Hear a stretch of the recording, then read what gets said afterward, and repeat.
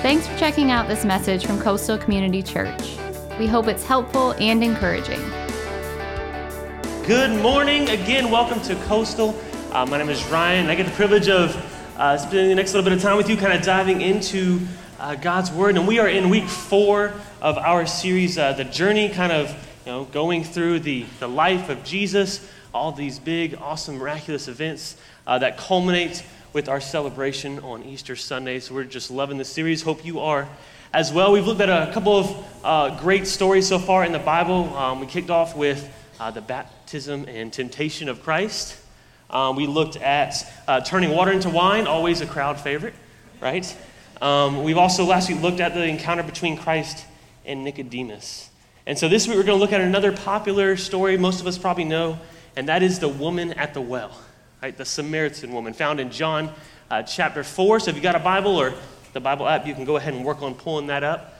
Like I said, many of us have probably heard this story. Most of us, if you spent any time in church, probably know something about this story. And so the goal today is to kind of look at it, break it down, and see what we can really glean about who Jesus really is. Like what little nuggets can we pick out from this story, which could really be a series by itself. It's so big, so much stuff inside of it. But I want us to spend some time this morning, read through it, and then go back and try and break down different parts of it to learn some stuff that are about who Jesus really is that maybe we haven't thought about, or at least not in the context of this story. And so right now this morning we're going to do story time. Right, I'm going to read through the story. It's not going to be on the screens. That's just as I want you to sit back and listen to it. I think sometimes when you just listen to something instead of trying to read it or follow along, you might be able to pick out something different, or maybe something strikes you in a different way than it normally would. And so I'm going to read through all of it. Sit back, relax, don't fall asleep though. John 4, starting in verse 1. It says, "Now when Jesus learned that the Pharisees had heard that Jesus was making and baptizing more disciples than John, although Jesus himself did not baptize, but only his disciples, he left Judea and departed for Galilee. And he had to pass through Samaria, so he came to a town called Sychar, near the field that Jacob had given to his son Joseph. Jacob's well was there, so Jesus, wearied as he was from his journey, was sitting beside the well. It was about the 6th hour. A woman from Samaria came to draw water, and Jesus said to her, 'Give me a drink,' for his disciples had gone away into the city to buy food. The Samaritan woman said to him, 'How is it that you, a Jew, ask for a drink from me, a woman of Samaria?' For Jews had no dealings with Samaritans. Jesus answered her, 'If you knew the gift of God and who it is saying to you, "Give me a drink," you would have asked him, and he would have given you living water.' The woman said to him, 'Sir, you have nothing to draw water with, and the well is deep. Where do you get this living water? Are you greater than our father Jacob? He gave us this well and drank from it himself, as did his sons and his livestock.' Jesus said to her, 'Everyone who drinks of this water will be thirsty again, but whoever drinks of this water that I will give him will never be thirsty again.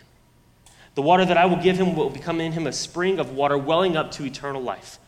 The woman said, 'Sir, give me this water so that I will not be thirsty or have to come here to draw water.' Jesus said to her, 'Go call your husband and come here.' The woman answered him and said, 'I have no husband.' Jesus said to her, 'You are right in saying you have no husband, for you have had 5 husbands, and the one you have now is not your husband. What you have said is true.' The woman said to him, 'Sir, I perceive that you are a prophet. Our fathers worshipped on this mountain, but you say that in Jerusalem is the place where people ought to worship.' Jesus said to her, 'Woman, believe me, the hour is coming when neither on this mountain nor in Jerusalem will you worship the Father. You worship what you do not know. We worship what we know, for salvation is from the Jews. But the hour is coming and is now here when true worshipers will worship the Father in spirit and truth, for the Father is seeking such people to worship him.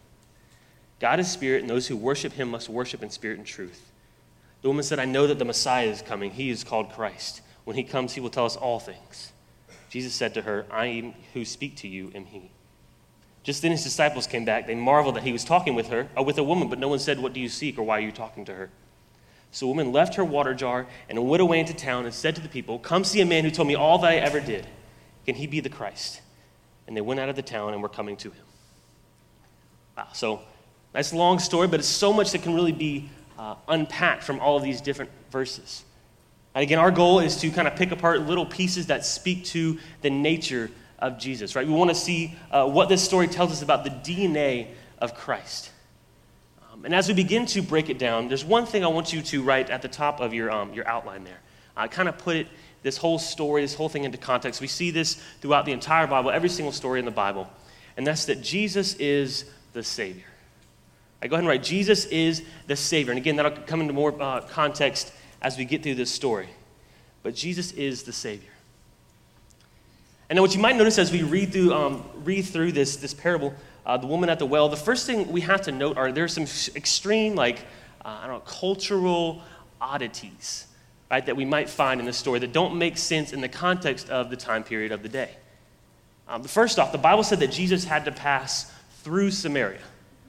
Jesus had to pass through Samaria. It doesn't sound that weird, but when you think about it, when you understand that Jews disliked Samaria and Samaritan people so much that they actually would go out of their way to go around Samaria.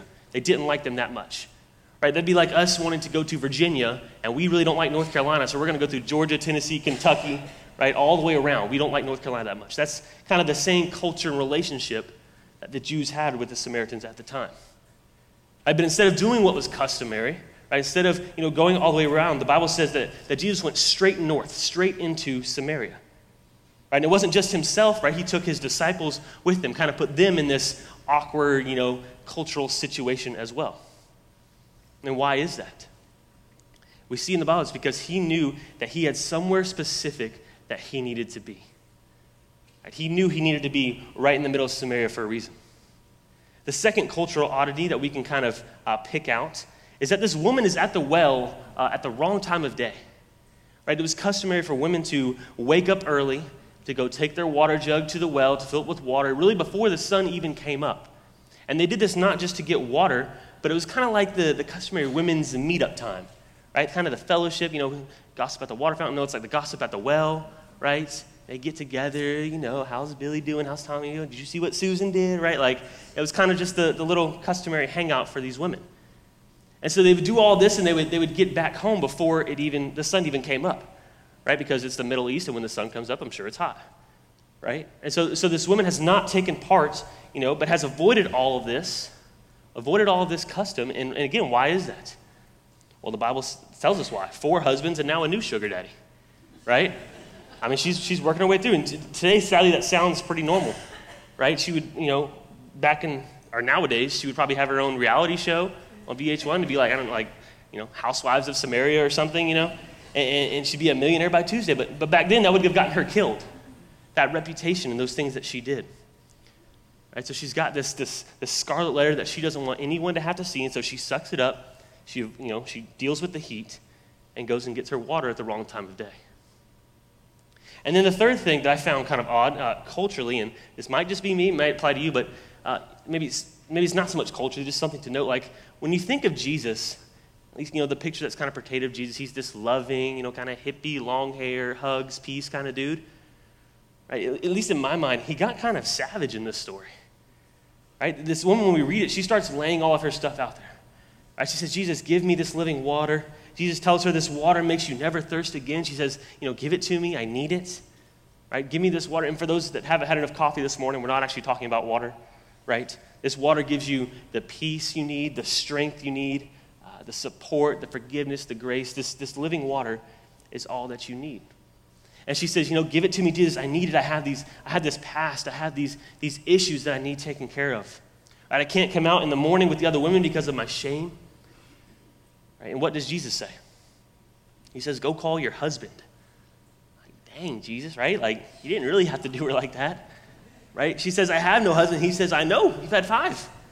Right? Now your new boy toy isn't your husband. At least in my mind, it sounds kind of harsh. Right? A little bit rough.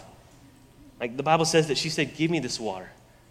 And when it's backed by the shame and the guilt that she had to be feeling, she was probably almost pleading for the water. There were probably some tears involved. She's getting all choked up, right?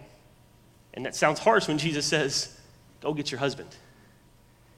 But he was doing it intentionally. Jesus is a loving God. And what he is doing here is bringing her innermost struggles and shame, something that he knew was just eating her from the inside out. And he does this, and he brings it out. And why? Because he's the only one that can heal it.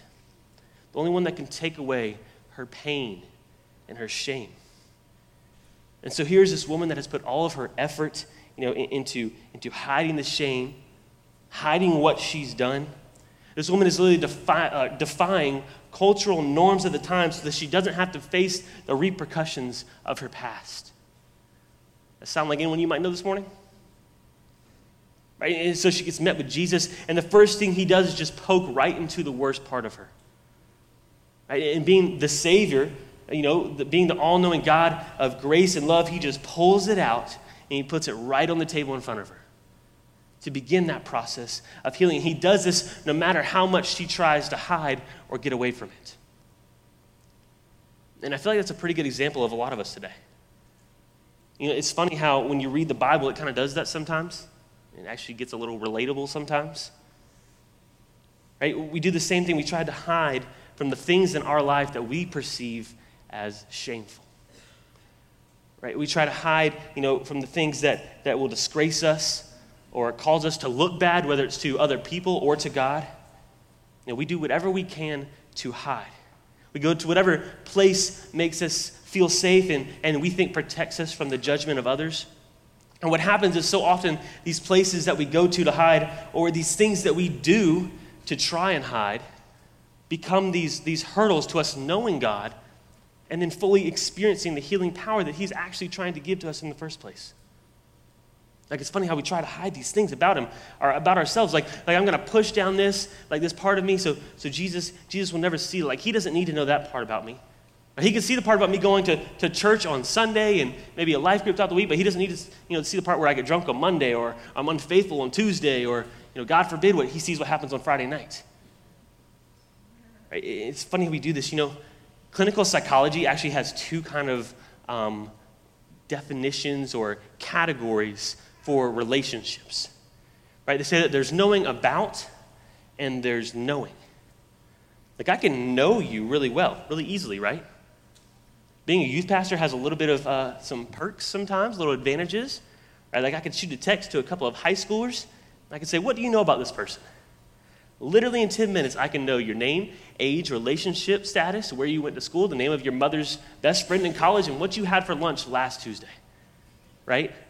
The internet is a crazy place. And so I can know all about you. I can know more facts about you than you do. And clinical psychology defines this knowing about, or this impersonal relationship, as being able to recognize, and then smoothly engage in a conversation with you. Right after I get the scouting report from my investigators, I can easily walk up to you and say, hey Janice, how's Tom doing? Tom's obviously the husband. Or how's Tommy and Sarah, the kids? How was Chick-fil-A last Tuesday? Or they got a new milkshake? I can easily engage in that conversation. I can know all about you. But I don't know you. In psychology, a personal relationship, actually knowing someone is having access to and knowing private information and unseen things. Right? That's like me sitting down with you face to face and learning about the struggles you face every day.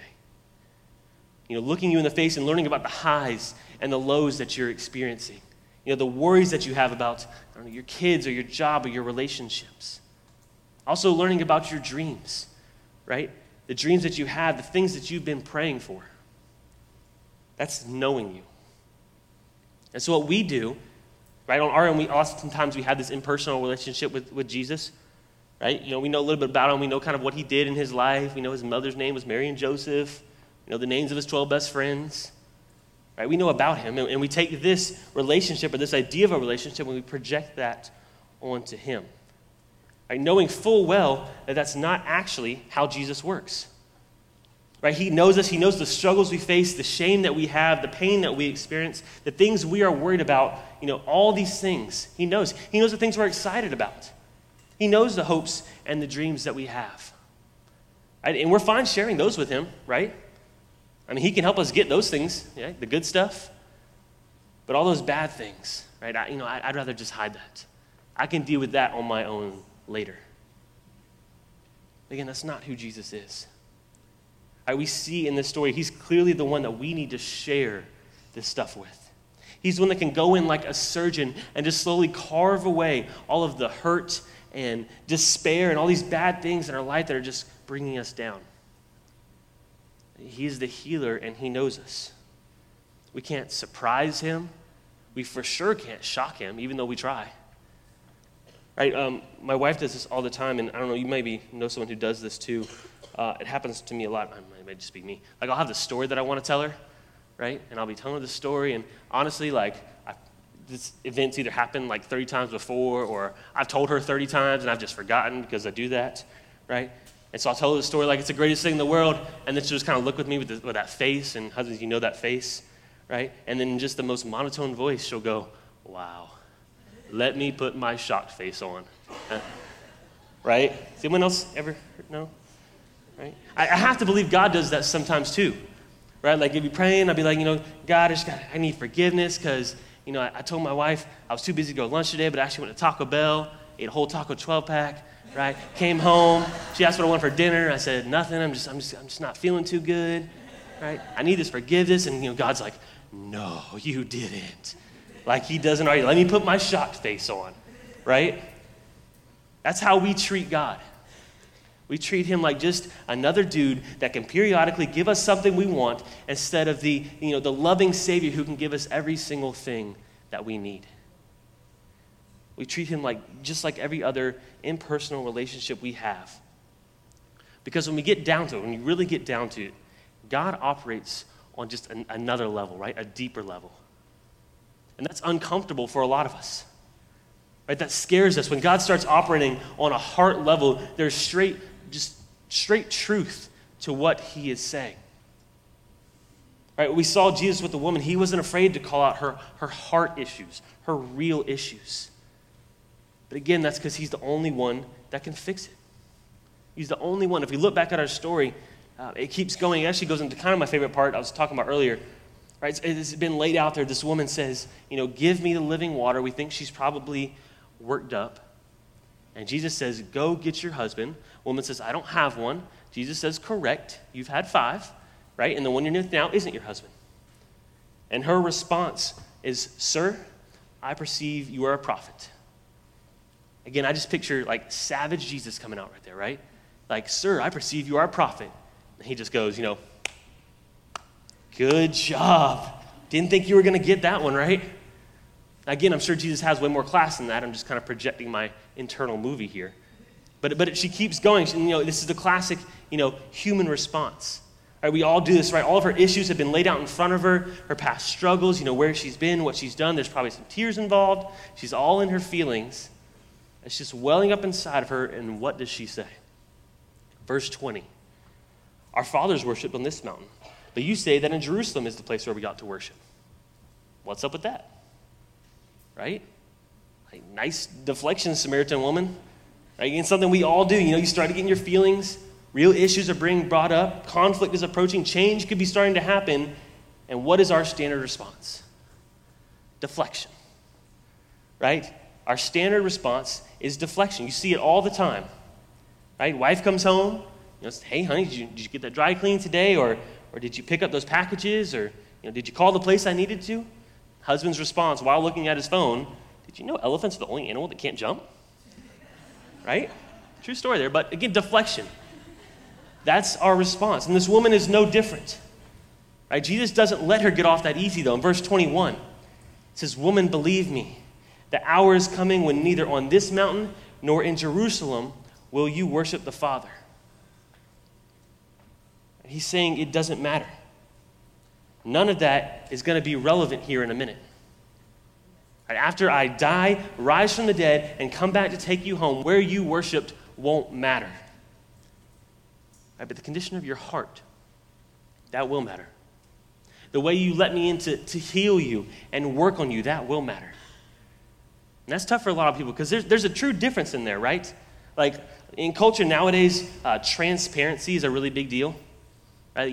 Being transparent is almost like the cool thing, like being authentic or just being me. Like, transparency, we can get down with that. But being vulnerable, again, that's tough for a lot of people. Right? What God's doing in this story is he's calling this woman into a state of vulnerability so that he can, in turn, heal her, right, of everything that is, in fact, causing her to not want to be vulnerable. He said it doesn't matter where you worship. It keeps going, but the hour is coming and is now here when the true worshipers will worship the Father in spirit and truth. For the Father is seeking such people to worship him. God is spirit, and those who worship him must worship in spirit and truth. He's saying true worship doesn't have a location. It has a purpose. True worship doesn't have a location, it has a purpose. We worship the Father in spirit and truth because we know who he is, we know what he has done, and what he is going to continue to do. Right? None of that other stuff matters. But again, the story keeps going. Right? Jesus tells her all of this, lays this truth out in front of her, shows her all of this, and tells her what can be done for her. And again, she's so smart, right? It's her response, verse 25. The woman said to him, I know that Messiah is coming, he who is called Christ. When he comes, he will tell us all things. Right? She's saying okay, but this other dude is coming soon and he's going to tell me, he's going to tell me the truth. I'm just trying to find a place to worship. I'm not sure where you're talking about. Not sure where spirit or truth is. Is that west of Samaria? My mountain's right over there.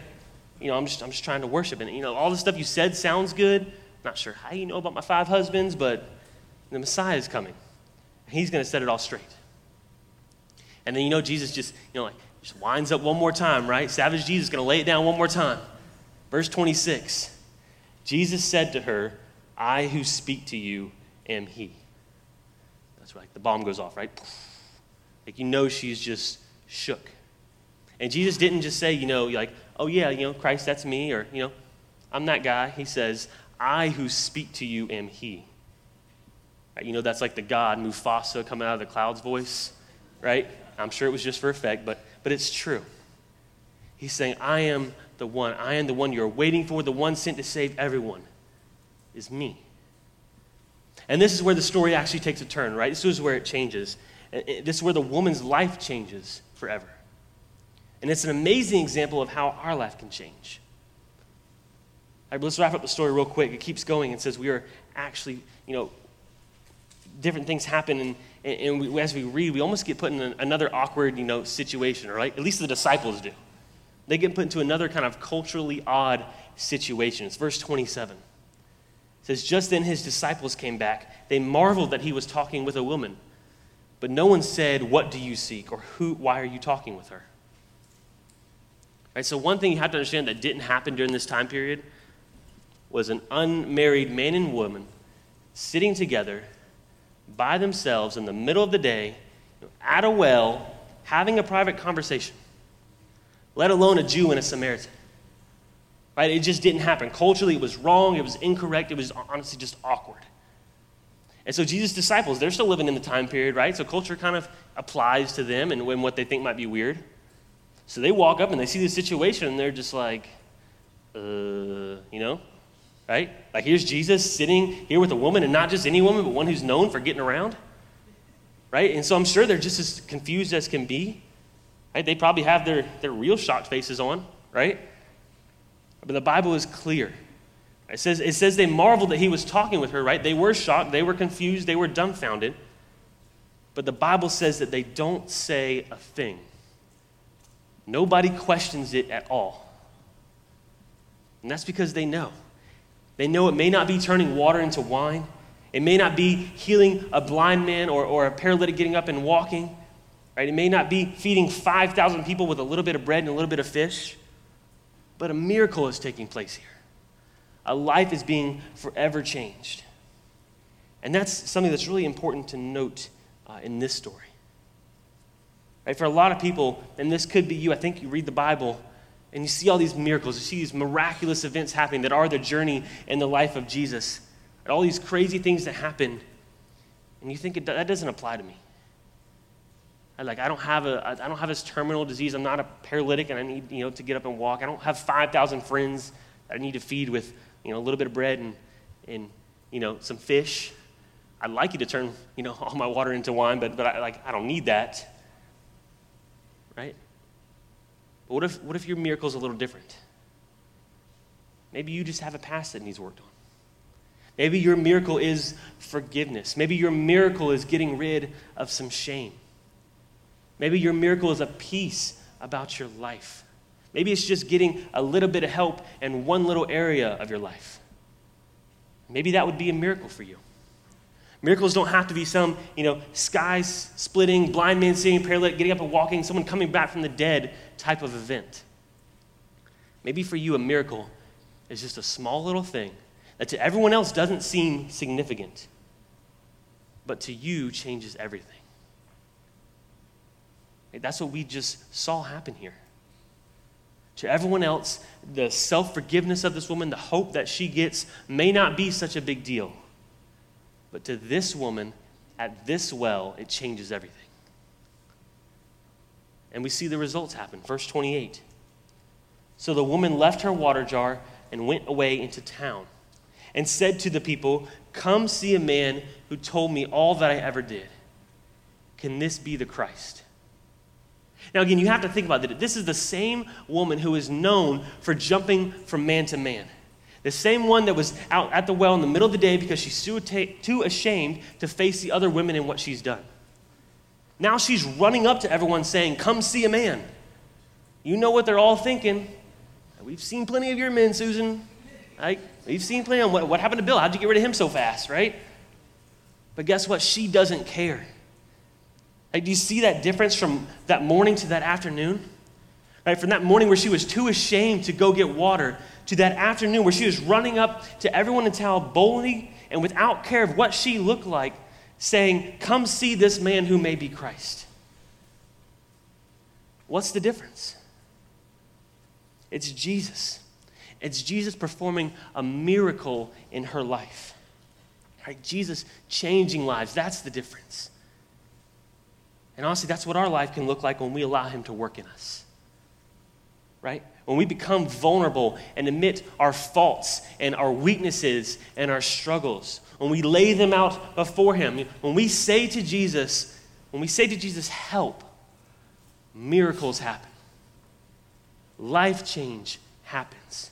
When we say to Jesus, "Help," miracles happens.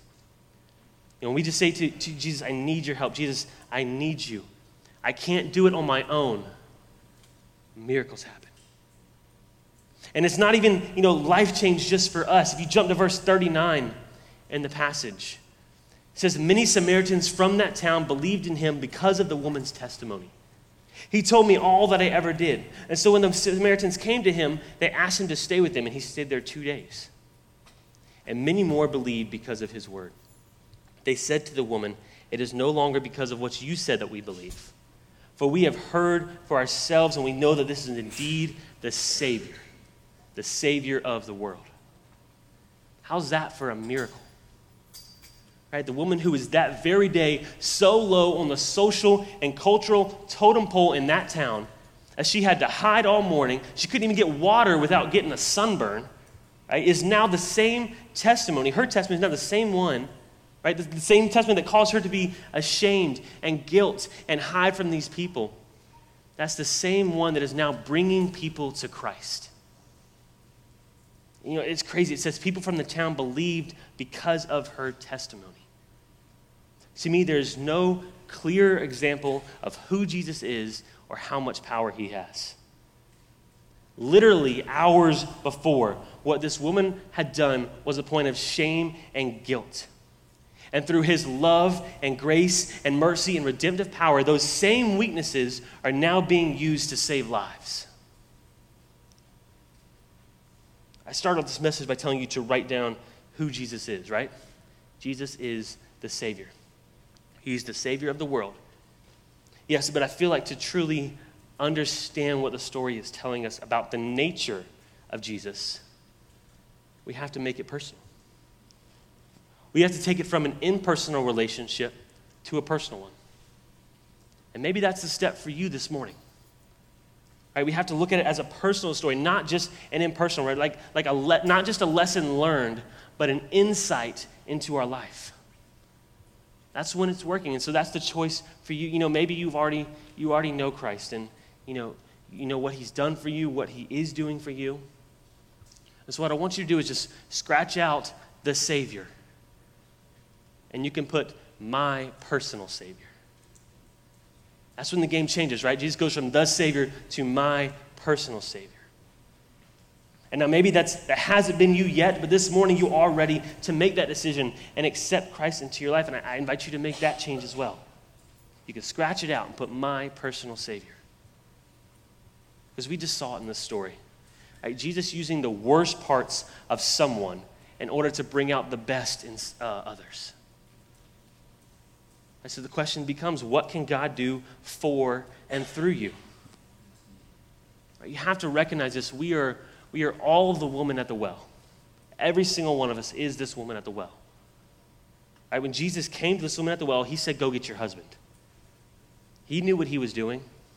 The woman knew what he was doing. And that was literally the most shameful, painful, most embarrassing part about her life. And Jesus just dug right into it. Jesus met her at the well. He went straight into Samaria, defying cultural norms for a reason. And he's trying to do that for all of us. Where is Jesus meeting you today? Where is the spot in your life where Jesus is trying to get in and work through and heal? Like, what part of your life is he trying to show you needs work? How about this? What mistakes are in your past that need healing? Right? What mistakes need forgiveness? What things going on in your life right now need being brought to light and healed? What do you need to be vulnerable about? I think a lot of us, we have that, maybe something that pops into our mind real quick. Right? So you've got that. You've got this thing that you need to be vulnerable about. Now here's a drastically different question with that same answer. What can God use in your life to save others? Right, what bad thing have you done that God can redeem for good? What hurt or pain have you experienced that could bring redemption, hope, or peace to someone else? We all have things that we wish we hadn't done or wish that we weren't still doing, yet we did and still are doing. We're all at a different spot here. But when we make it personal, even if we're unsure about this whole thing, if we just try and make it personal, when we take the story of the woman at the well personally and see that that's what God is trying to do for us, we get to understand who God is to us. He's our personal Savior. So let's pray for that this morning. Let's pray. Father God, we thank you for this opportunity to come here this morning and dive into your word and, as John 4, and learn about your encounter with this woman at the well. God, help us to see it not just as another story in the Bible that we may know from childhood or early on. God, help us to see it as a personal story that relates to our life in more ways than one. Just help us to look at it and know that we all have different things going on in our life. We all have different points in our past that may represent shame or guilt or just unhappiness, loneliness, depression, whatever it may be. We all have these things going on, whether it's in our past or right now, God. Just help us to know you are the healer. You are the one that's going to come in and bring those things to light and go to work healing them. And it may be uncomfortable for us. We're not used to to operating on this heart level, this deeper level. Well, so let's try to keep things at almost an impersonal, relationship. But just help us to be open to you. Help us to be opening to a personal relationship with you where you not only know about us, but we know you. We have a relationship with you. We have trust in you and faith in you. And God, again, we're all in different parts of our life, and some of us know you and have that relationship, but God, some of us are just making that decision this morning. And if that's you, you can just pray, God, I'm ready to accept you. I'm ready to know you. I'm ready to have a relationship with you that is deeper than any other relationship I've ever had. I'm ready to call you my Father, my own personal Savior. I accept what you did on the cross for me and dying for my sins. I accept that you are still working for me each and every day. Everything that I face, you are at the center working for good. Help us to see this as a personal story in our life. We pray for everything that you do. We thank you. In Jesus' name, amen. Thanks for listening. From Pastor Chris and the family at Coastal Community Church, have a blessed day.